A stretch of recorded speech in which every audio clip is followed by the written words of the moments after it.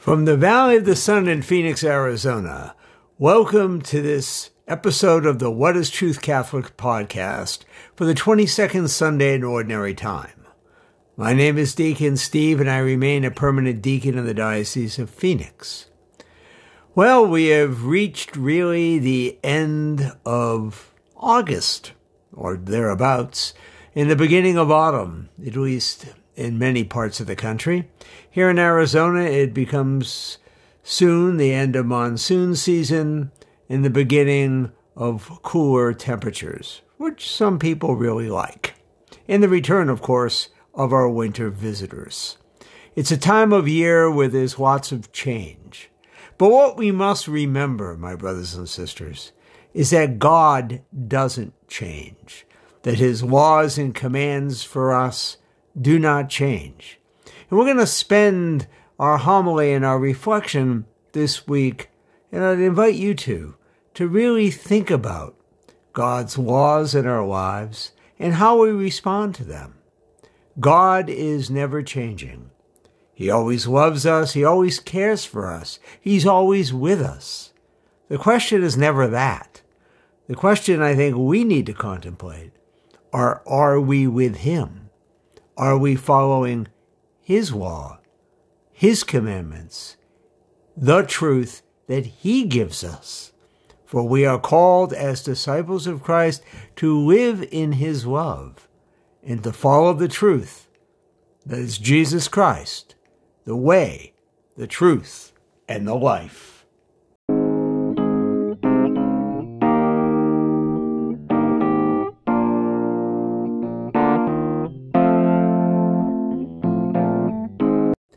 Homily of the Week. Today's homily is based on the readings for the 22nd Sunday of Ordinary Time, as Jesus is confronted with the Pharisees who claim that he is breaking God's commandments. Ted was very excited. He just bought a new Porsche, his first one he ever had. He worked hard, got a promotion at work, and decided to splurge on this fast machine. While driving down the freeway in this car that could go from 0 to 60 in practically no time, he found himself being pulled over by a local DPS officer. When pulled over, the officer said, "Did you know how fast you're going?" Ted said, No, you were going 95 miles an hour. Ted said, I didn't realize. I just got the car. I didn't know I was going so fast. The officer began writing him a ticket. Ted said, "Come on, officer, give me a break." The officer said, "Well, the average speeding ticket in Arizona is $250. But since you were going so fast, here's a ticket for $450. Ted looked at the officer and said, "Officer, that's not fair." The officer turned to Ted and said, "Whether it's fair or not, I can't say, but it is the law." In our first reading from the book of Deuteronomy, we hear the Lord say through Moses that God is calling them to follow God's commandments, not to add to them or to subtract from them. In our second reading from St. James, we hear that all the gifts we have from God come from above, God who is never, ever changing. And in the Gospel of Mark, Jesus is challenged by the Pharisees because his apostles are not washing his hands and following Jewish cleanliness laws. And Jesus reminds them that God's commandments trump human tradition. God has given us his law. God has given us the truth. Much of that truth is contained, if not all of it, in his holy Catholic and Apostolic Church, who over thousands of years have studied Christ and what he calls us to do and how he calls us to live. So God has given us his commandments, the 10 commandments of how we are to live, the 2 commandments to love God with all our heart, soul, and might, and to love one another as we love ourselves. And he's given us the teachings of his holy Catholic and Apostolic Church. So I guess the question we're called to think about, my brothers and sisters, is this: Do we follow God's laws? Do we follow his commandments? Often, if we're honest with ourselves, we pick and choose. We decide what rules and laws of God apply to us and which ones don't. We may struggle with a particular sin and say to ourselves, well, it's not that big of a deal. God loves me and he forgives me, so I don't have to change. Or we may think some laws of the church aren't fair. After all, why can't gays get married? Why can't women whose babies are conceived through some horrible act like rape, why can't they just kill their babies? What's wrong with that, right? It's not fair. And we kind of pick and choose what laws of the church, what God calls us to do, his commandments. We pick and choose which ones we want to follow. And we change some of the laws of God to suit what we want and how we want to live our lives. But my brothers and sisters, being a disciple of Christ, which we are all called to be, means we need to stop doing that. We need to follow God's laws and commandments if we are to follow Jesus. But that means that we must accept that God's laws, God's commandments, God's truth, the truth of our Holy Catholic and Apostolic Church, trump our own opinion. But you see, we got to get over this idea that God's laws, the church's laws, are restricting our freedom. It's one of the things that keeps us stuck in making it up as we go along. Following God's laws, paradoxically, actually allow us to be free. When we live the Ten Commandments, when we live Jesus' two commandments, when we live the teachings of the church, our lives are not restricted, but actually opened up. We're not plagued by our own impulses and sinfulness. We're not living life in our terms as if we're the God of the world. We're living according and in communion with our Lord, who knows what's best for us as our Father and only wants us to live in peace in this world and to prepare ourselves for life with him in the next. We are not called to make up God's law, to add or subtract from it, but simply in obedience, even when it's difficult, to follow God's commandments. For it is the only way, my brothers and sisters, that we can be truly free. The world teaches us that freedom is doing what you want when you want. But Christ came into the world to offer us real freedom. Freedom from sin. Freedom from that slavery of sin. Freedom from death. Eternal life. We must ask ourselves each day, whose laws are we going to follow? Are we going to pick and choose what we want to follow of God's law? Or are we going to do what our Lord is telling us and challenging us to do? To follow his laws. Not some of the time, not the ones we want, but all of the time. And in doing so, more and more conform our will to his. And by his will and grace, grow in holiness and continue to prepare ourselves for the greatest gift that God gives us in heaven.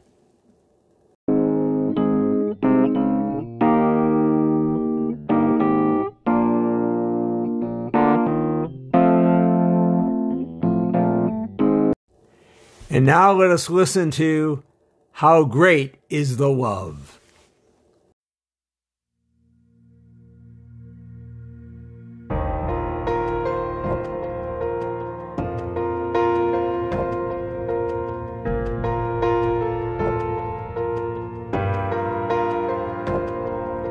Thank you for the way that you love us, how you love us.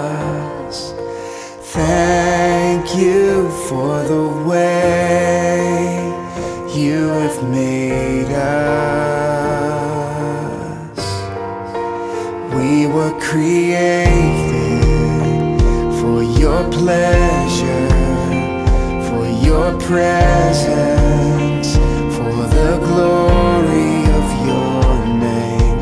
Thank you for the way that you love us. Jesus, faithful King, Lord, with grateful hearts we sing. How great is the love